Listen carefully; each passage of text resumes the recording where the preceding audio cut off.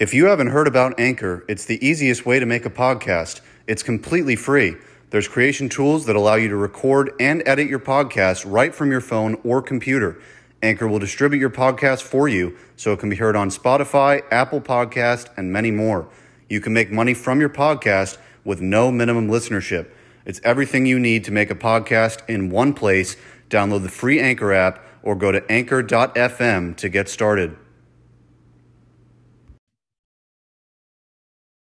All right, everyone, welcome to Strictly Sports. I am Jacob Brown, joined here with Jacob Kelly. And today we're going to talk about college football, the NFL, Major League Baseball offseason beginning. But before we do all of that, we're going to start off by talking about FAU football. And they ended their season on not too high of a note, losing 28-17 to Middle Tennessee on Saturday. Not too hot of a performance. I was not there. Usually I am. I've been at every home game this season. But I broadcasted my final FAU football game already. And Jacob Kelly, hey, you took over. You did the game against Middle Tennessee this past Saturday. And I tuned in when FAU was up. I was like, oh, FAU's got this. We're going to get the bowl game. I'm ready. And then I'm sorry, but, I tuned off the game. I'm like, FAU's got this, blah, blah, blah.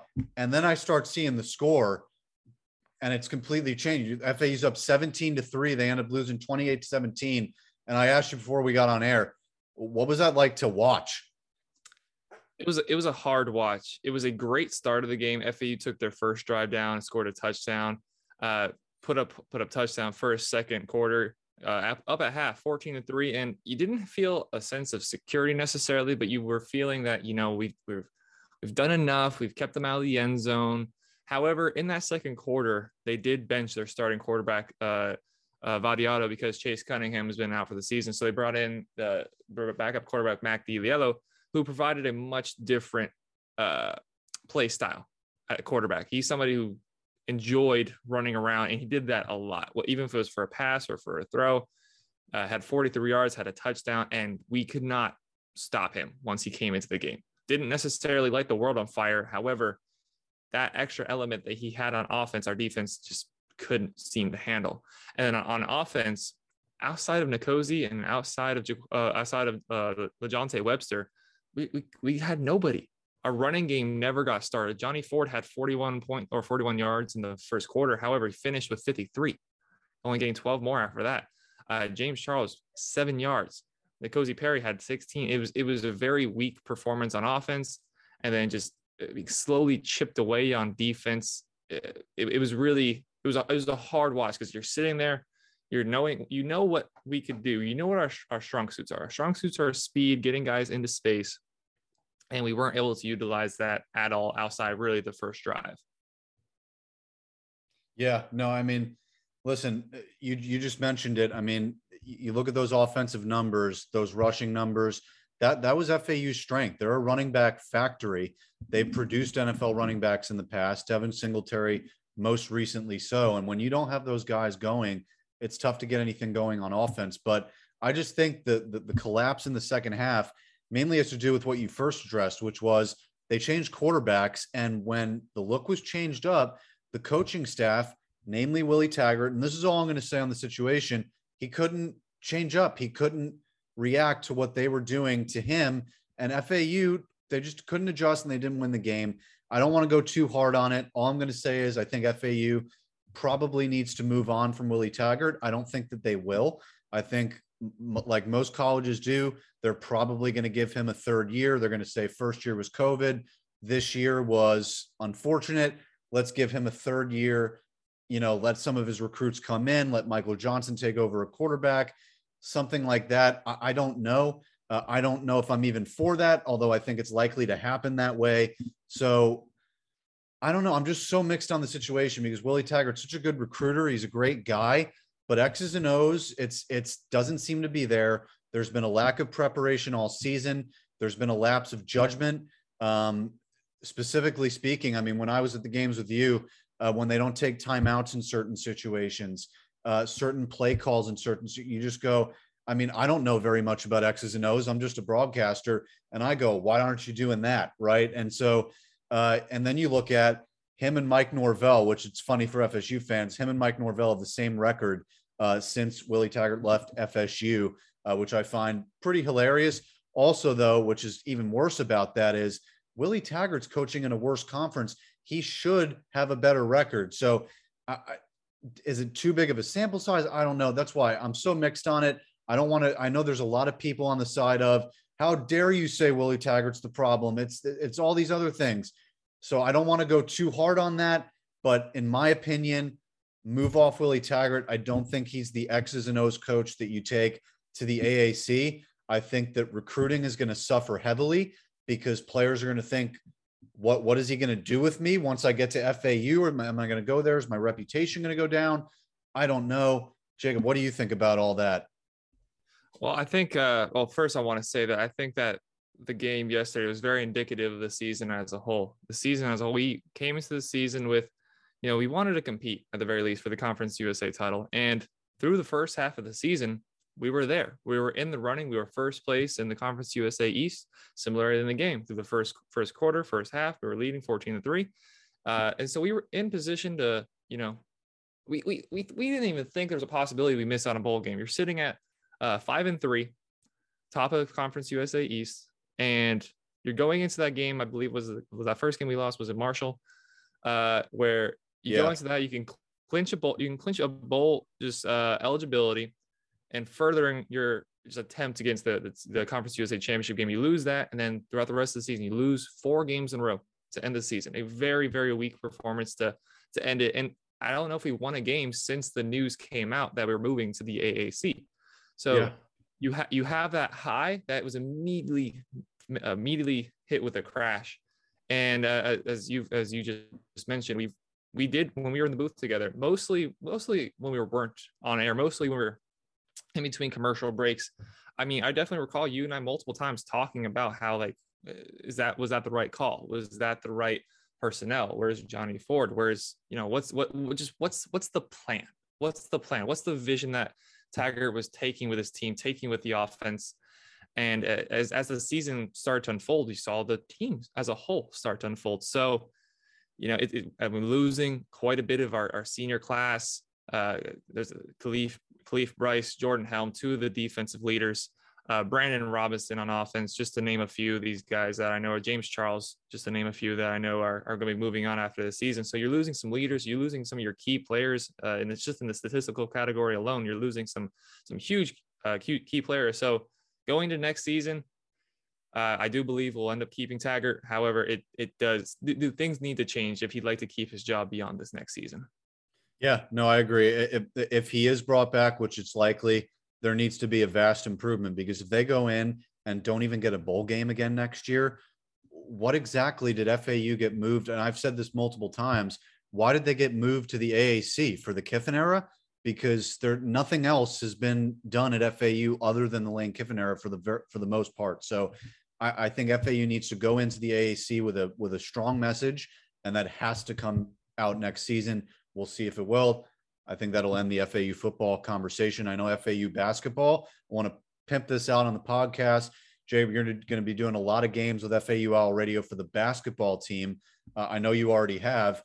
They've been pretty good this season. I know they've had some up and down losses of recent memory, but they've also had some close games against high caliber teams, Miami being one of them. So what have you seen out of FAU basketball this season? And tell people where you can listen to those games. Well, we should hopefully be able to continue on FAU Owl Radio. Now, the football game on Saturday wasn't broadcast on FAU Owl Radio. There was some miscommunication whether we were able to access the FAU Student Union. So that ultimately got put on my YouTube channel, and I believe you could go back and even watch it, just in case anybody wants to look at my footage there. And also the YouTube channel is JK Sports. FAU basketball. I was fortunate enough to be there for the first game of the what was it called, the Paradise Classic. Yep. Where the first game there, won that game. However, as a whole, not the start of the season you want, 3-4. Came out started 3-2. Lost that really close nail biter game against Miami, where you're down by 5 with less than a minute to go. You get an and one layup, miss the free throw, hit a 3-pointer to tie the game, and then game-winning layup down the other end by Miami. However, the win against UT Martin, that first game of the Paradise Classic, North Dakota that very next game, and then losses followed by Troy and James Madison. It's a 500 start, almost 500 start, 3 and 4. So this could really go in either direction, especially once we see the conference games start to come and play. Michael Forrest has been outstanding. He's our best scorer all around, and he's picked up again from last year. Great perimeter player. Plays above his height, above his weight, only 6'1", 180 pounds. However, he's one of our best rebounders as a point guard. So hopefully he can lead us on. And as the season starts to kick on, maybe see FAU get more in consideration for Conference USA. This team hasn't had an appearance in the big dance in over 10 years now. So it'd be really big to see this program move on and hopefully step up where the football program wasn't able to.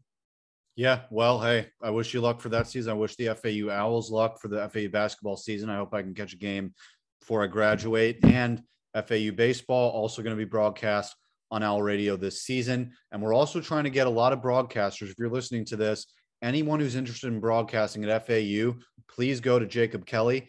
I will leave his information in the description of this podcast. Go to FAU Owl Radio. It's a gold mine. You can start your own show. You can get interviews with FAU athletes. You can announce any sport you want. I know that most of the time you see us doing FAU football, baseball, basketball. I've had people that have expressed interest in softball, women's basketball, volleyball, track and field, tennis, anything that can be announced and that you're interested in doing. FAU soccer, women's soccer, anything. We have the technology and the ability to do it over there. I won't be there anymore, but again, Jacob Kelly will. So I'm going to put his stuff in the link in the description below. So, hey, those are teams that we don't really get to cover a lot because in the past we've had kind of pretty much 2 headsets, but we're starting to figure out a way to where we may be able to do multiple live streams from multiple things at the same time with a lot of different broadcasters. So literally any sport, anytime, we may be able to work something out for you. And again, go to Jacob Kelly, stuff in the description below. So let's move on. I'm going to go over Major League Baseball very quickly, but I'm not going to go too much in detail about it because I'm going to do strictly baseball with Steve later this week after December 1st.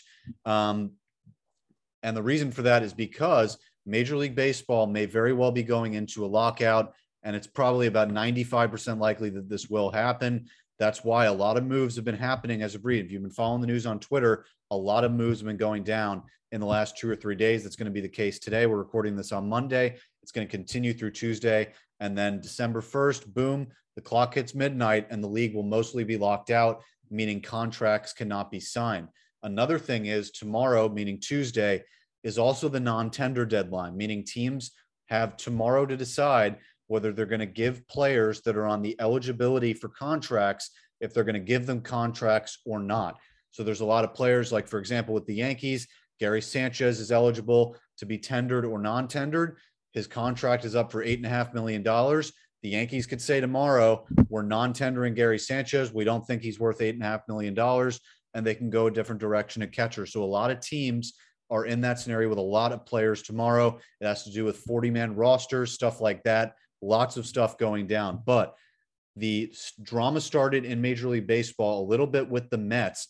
Not Max Scherzer. I'm not going to get to that yet. But Starling Marte 2 days ago, signing with the New York Mets, 4 years, $78 million. Then they signed Mark Canha, 2 years, 26, and Eduardo Escobar, 2 years, $20 million. I think all of these moves are tremendous for the New York Mets. Now, it also means that Michael Conforto is not going to be going back to the Mets. Neither is Noah Syndergaard. He signed 1 year, $21 million with the Angels. But I would say that Escobar, Canha, Marte, and Scherzer is better than Syndergaard and Conforto. Now, that might come back to bite me. Syndergaard could come back. He might not get hurt. He could be a Cy Young candidate again, and Michael Conforto could go out and hit 36 home runs like he did in 2019. There's a lot of different possibilities for the New York Mets, or for those guys that might leave the New York Mets. But Starling Marte is a top 3 center fielder. He stole 47 bags, hit 290 plus. He can hit 20 plus home runs. Then you bring in Mark Canha. He's a top 10 left fielder. He's a 5-tool player, steals bases, good defense. He can hit for average. He walks. He's actually at a higher on base percentage than Aaron Judge over the last 3 years. Then you bring in Eduardo Escobar, 28 home runs last year, switch hitter, plays third base. This also allows Dominic Smith, not that great of a defender, DH, likely coming to the NL. Dom Smith gets to DH. So you get to add a lot of power, a lot of different components to this offense. And then you add in Scherzer, Jacob deGrom. Scherzer is going to be the best 1-2 punch in the National League. And by the way, Scherzer's contract, 3 years, $130 million. That's for an average annual value of average annual value of $43 million. It's the highest average value of any player ever in Major League Baseball. And this comes after the anniversary yesterday of Reggie Jackson signing a contract. And let me pull this up because this is hilarious of how the times have changed. He signed today is the anniversary 45 years ago that Reggie Jackson signed a contract with the Yankees for 5 years and $3.5 million. So it tells you how much the numbers have changed. Unreal. So also for Marlins fans out there, Avisail Garcia signed a 4-year, $58 million contract with the Miami Marlins. This comes after they signed Sandy Alcantara to a contract extension. Word on the streets is that the Marlins are not done. They wanted to bring back Starling Marte. Obviously, that didn't happen. They're looking at other avenues, and Derek Jeter and the ownership group, this is the largest contract that they have given out. They are looking to spend more. So good for the Miami Marlins. I'm going to go through the list real quick. Very quick moves. I'm going to do this again on Strictly Baseball, but Tucker Barnhart to the Tigers, just a backup catcher. Wade Miley, starting pitching depth for the Cubs. Again, like I mentioned, Noah Syndergaard, 1 year, $21 million. Aaron Loop, big reliever with the Angels. He signed a contract, one of the best relievers in baseball. Angels needed pitching help. Boom, they get him. Anthony DeSclafani and Alex Wood going back to the Giants, big pieces of their rotation. Now, somebody who isn't coming back is Kevin Gausman. He went 5 years, $110 million to the Toronto Blue Jays, and this is after the Blue Jays signed Barrios to a 7-year extension. So now that rotation is going to have Hyunjin Ryu, Jose Barrios, Kevin Gausman, the young prospect Alek Manoah, and then a fifth starter, either Ross Stripling or Nate Pearson. So that's a very deep rotation with a very stacked lineup, but not as stacked of a lineup as it was last year. Marcus Semien leaves the Blue Jays, going to the Texas Rangers, 7 years, $145 million. And the word on the streets also is that the Texas Rangers are not done. They're still looking for a shortstop, and they also signed John Gray to a 4-year contract around $60 million. So a lot of stuff going on. Also, Kendall Graveman to the Chicago White Sox. So on top of Craig Kimbrell, Liam Hendricks, Garrett Crochet, and Aaron Bummer, they have now added Kendall Graveman. So that might be 5 relievers that you can make an argument are in the top 12 to 15 relievers in baseball. So the White Sox are stacked in that regard. Hector Neris, reliever with the Astros, 2-year contract. Corey Kluber to the Tampa Bay Rays, 1 year, $8 million. And knowing the Rays, he's going to be Cy Young Corey Kluber again. And then other than that, we are kind of waiting for stuff to go down in Major League Baseball. A lot of stuff supposed to happen. Clayton Kershaw still a free agent. And by the way, I forgot to mention Justin Verlander also re-upped with the Astros, 2 years, $50 million. So that is the Major League Baseball rundown on free agency so far. Steve and I are going to break that stuff down in detail on Strictly Baseball later this week. So, Jacob, are you ready for this college football stuff from this weekend? It was pretty crazy. Holy cow. Wow. Best weekend of college football up to this point, and rivalry weekend. It couldn't have been timed any more perfect. I mean, I'm sure the first game you're going to want to talk about, the first big game of Saturday, that Michigan-Ohio State game. That Hassan Haskins has to just propel himself at the very least into the Heisman conversation. Whether I don't think he's may not have had the stats over the entirety of the year, but wow.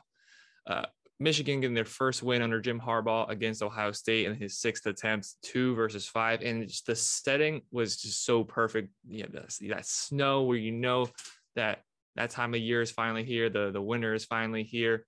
great time for football. And Michigan just propelled themselves into a playoff spot as long as they take care of business against Iowa in the Big Ten championship next week. But I believe I saw a stat that said 49 out of the 50 states were rooting for Michigan over Ohio State on Saturday. Man, a phenomenal game. Yeah, I mean, I think America's tired of seeing Clemson, Ohio State, Bama every single year, and Oklahoma, basically them on repeat every single year since this format started. I was certainly happy to see Ohio State go down. I know people that root for Michigan that have been in fan hell for a number of years now, and it's just good to see that happen. I still think Harbaugh is overrated, but good for him for finally getting that win over Ohio State. You shaking your head there?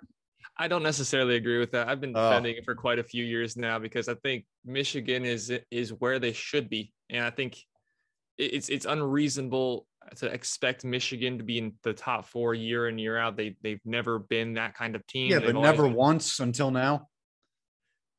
Yeah, they should they have been probably, yeah, but they've also got extremely unlucky on a few plays that in games in years past, which really could have changed the where their season went. You look back a few years ago, Michigan State game with a blocked punt. You get that punt away, you win that game, and the rest of your season it probably looks a little different. You could have made it to the top 4. They had a game a few years back against Ohio State. Had one really egregious penalty called. I don't remember exactly what the penalty was, but it was really bad. They showed it on Saturday on the telecast. That play call goes a little differently. Michigan could be looking at 1 or 2 playoff appearances. However, none of those have gone that way. Now they've put themselves in an opportunity where if they just beat a weak Iowa team that did not deserve to be top 4 when they were, and they continue to fall down the rankings. They just snuffed out a win, I believe was against Nebraska or somebody. I don't remember who they played on Saturday, but they should take care of business against them and easily get into the top 4. We'll see. I mean, this weekend's the Big Ten championship. Iowa they just have trouble moving the ball. I think they're probably going to win. Although because the thing is, usually you could say it's a trap game, but it's the Big Ten championship game. I don't think they're really going to let down on any sort of effort level or concentration level. I think they're in it. They know they have to win the game. It's a must win, obviously. So other than that, I know that we're based out of Florida. Florida beat FSU 24-21. Battle of the crap schools this year. No, I'm kidding. But no, you're not. It's honesty. Hey, right. But Dan Mullen fired, and you guys are hiring. You want to talk about? I know you're a UF guy. I know CJ and Steve would probably vomit if they heard this, but I know you guys just hired a new head coach. What do you think about that? I gotta be honest with you. I don't know a lot about him. I already forgot his name. Billy Napier. Billy Napier, yeah, from UL Monroe, I believe it is, right? Yep. UL Monroe, UL Philadelphia, one of those two. I'll be honest with you. I have not watched a lot of University of Louisiana Monroe games. I've heard he's an intensity guy. We saw what happens with our last intensity guy, Will Muschamp. So hopefully he's got a little more brains than Muschamp had. I think it was a little soon to move off of up the. I agree. You last year you get in the SEC championship. If a couple games go a different way, if you win the SEC championship, you could have a possibility of moving on to the top 4 and into the college football playoff. So they're just a matter of plays. Marco Wilson tossing a shoe. The SEC championship game, while Alabama did have the lead near the entirety of the game, FAU they would score, but Florida wasn't allowing them to gain that big of a lead towards the end, until the end of the game. So you go from that, and then it makes sense that you have a drop off when you lose. One of the best tight ends in college football history goes 4th overall on Kyle Pitts. You lose Kadarius Toney, who's also a 1st-round pick. You lose your quarterback, who goes in the draft. Goes in the draft to the Buccaneers, and then you also lost Trayvon Grimes. It was such a drop off on offense, and I've never been an Emory Jones believer. Every single year, he comes in and he looks like he's gonna have the starting job, and all my friends try to tell me, "Oh, Emory Jones, he's gonna be good." I've never bought it. He can't throw the ball. He's a quarterback. Yep. He can't throw the ball. And he played horrible in the first half, got benched for the freshman kid who came in and did all right, won us the game. So I don't think it was warranted. However, I don't get a vote. I don't get a say. So I'm just going to hope that this new era of Florida Gator football is going to be a little better. We will see. So Alabama Auburn. That was a crazy game. You were in the booth during that game. I was watching it on TV on CBS. Alabama won 24-22 in 4 overtimes. It was crazy. I mean, Auburn was up by so much. You thought it was actually going to happen. Although I was kind of sitting there as the pessimist. I'm like, guys, it's Bama. This is not over yet. And when that running back, man, when he did not get down and killed the time off the clock and he went out of bounds instead, that was where the game was lost. And right when that happened, I was like, Bama's going to go and they're going to tie this game. And that's exactly what they did. They went in, they won in overtime. And listen, are they deserving of a top 4 spot? Technically they are. They won the game. They're a 1-loss team, blah, blah, blah. But they're about to go in and face the number 1 team in the country this weekend in the SEC championship game. And I think they're going to lose. I just think that Auburn's defense shut them down before they came back in that fourth quarter and turned into Alabama again. I don't think you have that luxury against Georgia because while Alabama was struggling, Auburn wasn't scoring that much either. The difference is when you're struggling against Georgia to score points, they could put up a touchdown every time they go on the field. So this is a much different thing for Alabama. And I actually think that they're in very big jeopardy now of missing the college football playoffs, which if we don't have Bama, Clemson, Ohio State, Oklahoma, those 4 big schools, this year is insane. I love what you just said there. I love the fact that it's going to be a breath of fresh air. It's looking to be 4 new teams. Alabama could come out and beat Georgia. I don't expect that. The game was tied at 10. Auburn couldn't move the ball downfield. Their quarterback only had 137 yards and 2 touchdowns. Couldn't run the ball worth a lick. Like Alabama should have won that game. Bryce Young had 317 yards. They should have won that game. However, they couldn't put the ball in the end zone. They couldn't capitalize on drives. So they didn't deserve to win. Auburn didn't deserve to win. But Alabama moves on to this SEC championship game, assuming they lose. It's a fresh breath of air. You're going to probably look at 100% Georgia's in it no matter what at this point, going undefeated, winning the way they've won throughout the season. Even if they were to lose in the SEC championship game, they're going to be in. Assuming Michigan wins, they're in. Then you have the possibility of Cincinnati, the first non-Big 5 school to make it in to the top 4. You have Oklahoma State, who could win their Big 12 championship. They just won against Oklahoma. May have had a little something to do with a certain head coach abandoning ship. Who knows? But and you also have Notre Dame, who we saw lose to Cincinnati earlier this year, but since then they've played steady. They've won all their games. So all these teams that, I couldn't tell you amongst that group who's the last one to have won a national championship. So it's a nice breath of fresh air. If it were me, I'd go Oklahoma State because if they win this game, that's 5 legitimate wins on their schedule, and their only losses to Iowa State. And they've been ranked. They weren't ranked when they played them, but they were ranked to start the year. They have a good quarterback, Brock Purdy. So you can make the argument that if that's their one loss, you kind of got to let them in. So we'll see what happens. I'm rooting for Mayhem though in the college football season. That I'm looking for any games. Obviously, Oklahoma State beat Oklahoma 37-33. But Lincoln Riley going to USC. What an insane move for Lincoln Riley. Kind of came out of the blue. Every season there's rumors that he's going to leave and go somewhere else. This time he actually did it, and good for him. He's going out to LA, live in the sun, nice weather, and he's going to get to coach at the Coliseum and bring that program back to where it used to be. Now USC's struggled at doing that for quite some time. They have not been relevant in 10 plus years. But the Pac-12 is wide open. Oregon is pretty much not dominated, but they've been the most consistent program out there. Other than that, you have years where you get Stanford in there, Washington at time, Washington State, but those are individuals spurted out years over time. Other than that, it's just Oregon. So I think USC can really return to glory here if this Lincoln Riley thing works out. Absolutely. That news broke dead in the middle of the NFL slate yesterday. It's really unheard of. You see these coaches every single year. Somebody, let's say they're from a lower school. Let's say like there's a possibility of Lane Kiffin moving on from Ole Miss. Ole Miss. There you go. I was drawing a blank there. Moving on to Miami, who could have possibly have a coaching opening. You see a lot of these slight upgrades, but it's very rare you see a coach from one of the top schools move to a fellow top school. Oklahoma has been a blue blood of college football for much longer than my lifetime. And USC has also been, however, they've been desperate. They've needed somebody. They had a little bit of resurgence when Sam Darnold was there at quarterback. However, they haven't been able to get the coach or quarterback right since. Have been mostly irrelevant over the last few years. So to go out and get Lincoln Riley is absolutely huge. In LA, you need a reason for people to watch you when you're competing with 2 football teams, 2 basketball teams, 2 baseball teams, all of which are pretty good and have stars in them.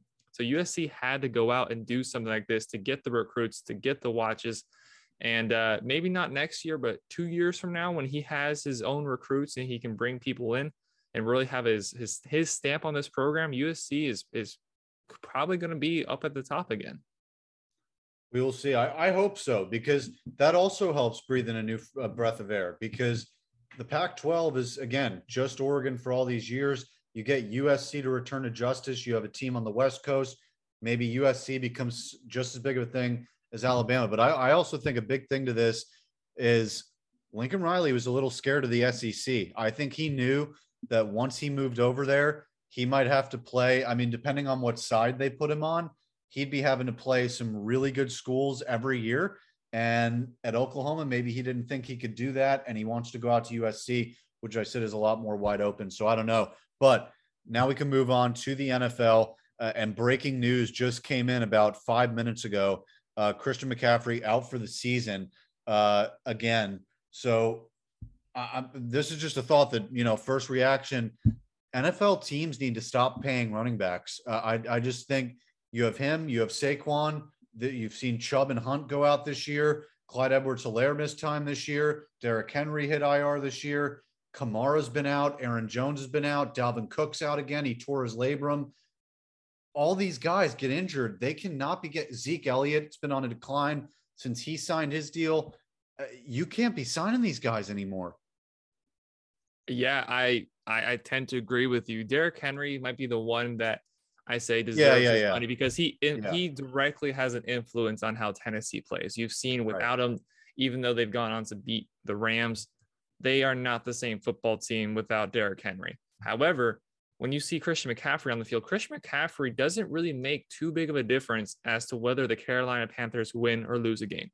Dalvin Cook, I could say, makes a difference, but you also have those 2 stud receivers on the outside. Saquon Barkley, certainly, with how frequent he is injured and how the Giants have looked, he's not deserving of a big contract. So yeah, I have to absolutely agree with you. These guys that beyond their first contract just seem to get hurt time in and time out.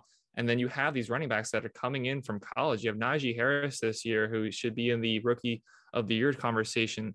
DeAndre Swift is still on his rookie contract. You have so many good young running backs that come in every single season that, why are you in a salary cap league? Why are you spending serious amounts of cash on a guy that can be replaced by a 4th or 5th rounder in college?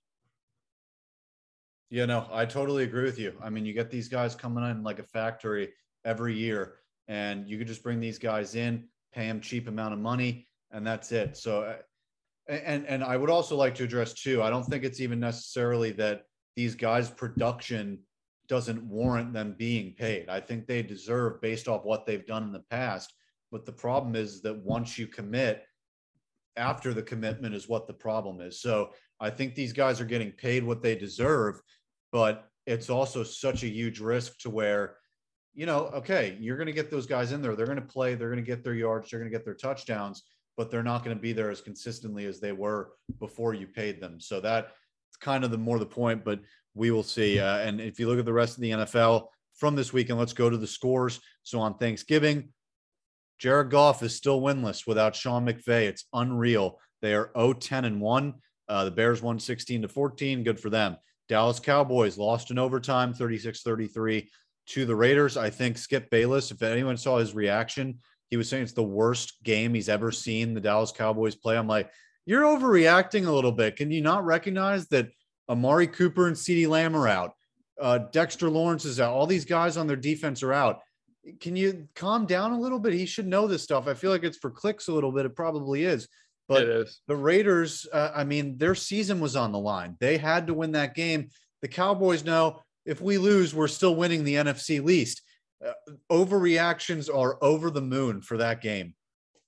Yes, absolutely. It was definitely the best of the bunch of the Thanksgiving games. However, Dak Prescott played great, 375 yards, and Zeke is, as we just mentioned with the running back, Zeke is quite banged up.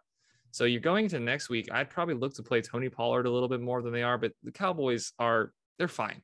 You know, we just saw the mockery, for lack of a better word, of the Giants and Eagles game. That was a game that I didn't even realize it was going on. I mean, to be fair, I was at the Dolphins game yesterday. However, I'm keeping track with, fantasy, with all the other games. I didn't know that the game was going on till it hit the fourth quarter, just because I hadn't heard anything from the game. It was a sad excuse for a football game. You're gonna have Washington play tonight, see how they do against Seattle, but there's no real competition in NFC East for Dallas. Dallas, while they might be slightly overrated, they still have Dak. They still have a good enough defense, good offensive line, good weapons. They're going to easily run away with that division. Totally agreed. And quickly, we'll go through some scores. Bengals beat the Steelers 41-10. Look at Joe Burrow, man. He is leading that team. So is Trey Hendrickson, FAU. He's doing a fantastic job after signing that contract with Cincinnati. The Bucs. I went into that game. I texted my friend Tyler. It's a Bucs fan. I said, this is a trap game for the Bucs. It almost was. They came out in the end 38-31, though. You went to the Dolphin game. They won. There's a very high chance that they could win some of their games upcoming and get up to 7-7, which CJ Uri said in the group chat after they won 2 weeks ago. And I was like, pump the brakes, buddy. But now it might happen, right? I mean, good for the Dolphins. Tua looks a little bit better. Who knows what they do with him? If we get into that discussion, I know you're shorting on time. We'll be here for another 20 minutes, but then Patriots beat the Titans 36-13. That wasn't the real Titans. Good win for the Patriots. They're definitely going to get into the playoffs, I would say, but they didn't beat the real Tennessee Titans yesterday. They were down to 3 total receivers and no Derrick Henry. So no A.J. Brown, no Julio Jones, no Derrick Henry. Kind of tough to win, especially against New England when they're performing the way they are. Broncos beat the Chargers. So Chargers have really been struggling after really starting out nicely, beating the Chiefs on the road, having all those wins. Then they went into Denver, couldn't win. Packers beat the Rams. Rams also on a bit of a slide, 36-28 win for the Packers. They're going to run away with that NFC North. The Rams are still going to make the playoffs, I think, but they have shown this year that they've struggled to beat the top teams. And then 49ers beat the Vikings 34-26. And after the win, which was really curious to me, reports were coming out that they're going to trade Garoppolo at the end of the season so that Trey Lance can start. They just won. They're in a playoff position. Can we chill out for a second? I support the Trey Lance thing, but really odd time for that article. And then your Ravens beat the Browns last night. To me, as expected, you should. The Browns and Baker Mayfield, we've been talking about it for the entire semester, that Baker is just not working out in terms of what Cleveland's trying to do. So they were at full strength yesterday, the Cleveland Browns. This wasn't the Browns without their running backs and everything like that. What do you think about that Raven game or any other takes from NFL from yesterday? Well, I've been saying this for a few weeks. I'm not sure if it's even a hot take anymore. I've been saying that Tua is a better quarterback than Baker Mayfield. And when you say it at first, that sounds like a hot take, but Baker, the only thing Baker really has going for him is he is a cannon of an arm and he likes to talk. And he was the first overall pick. Outside of that, Tua has a much better ball placement, much better accuracy, much better leadership skills. We've seen in his second year, we're seeing Tua improve even with, the overlooming, oh, you might not be here next year. You might not be our guy. Whereas Baker is given everything he could possibly want. He has a good offensive line. He has 2 great running backs. He had Odell. They couldn't work things out. Has Jarvis, has Donovan Peoples-Jones, David Njoku, Harrison Bryant, the FAU alum on offense. And then you have a defense on the other side that is a top 5 defense. They've got a little exposed over the season at certain points. However, some of that has to do with the offense struggling and forcing to be out there more often than not.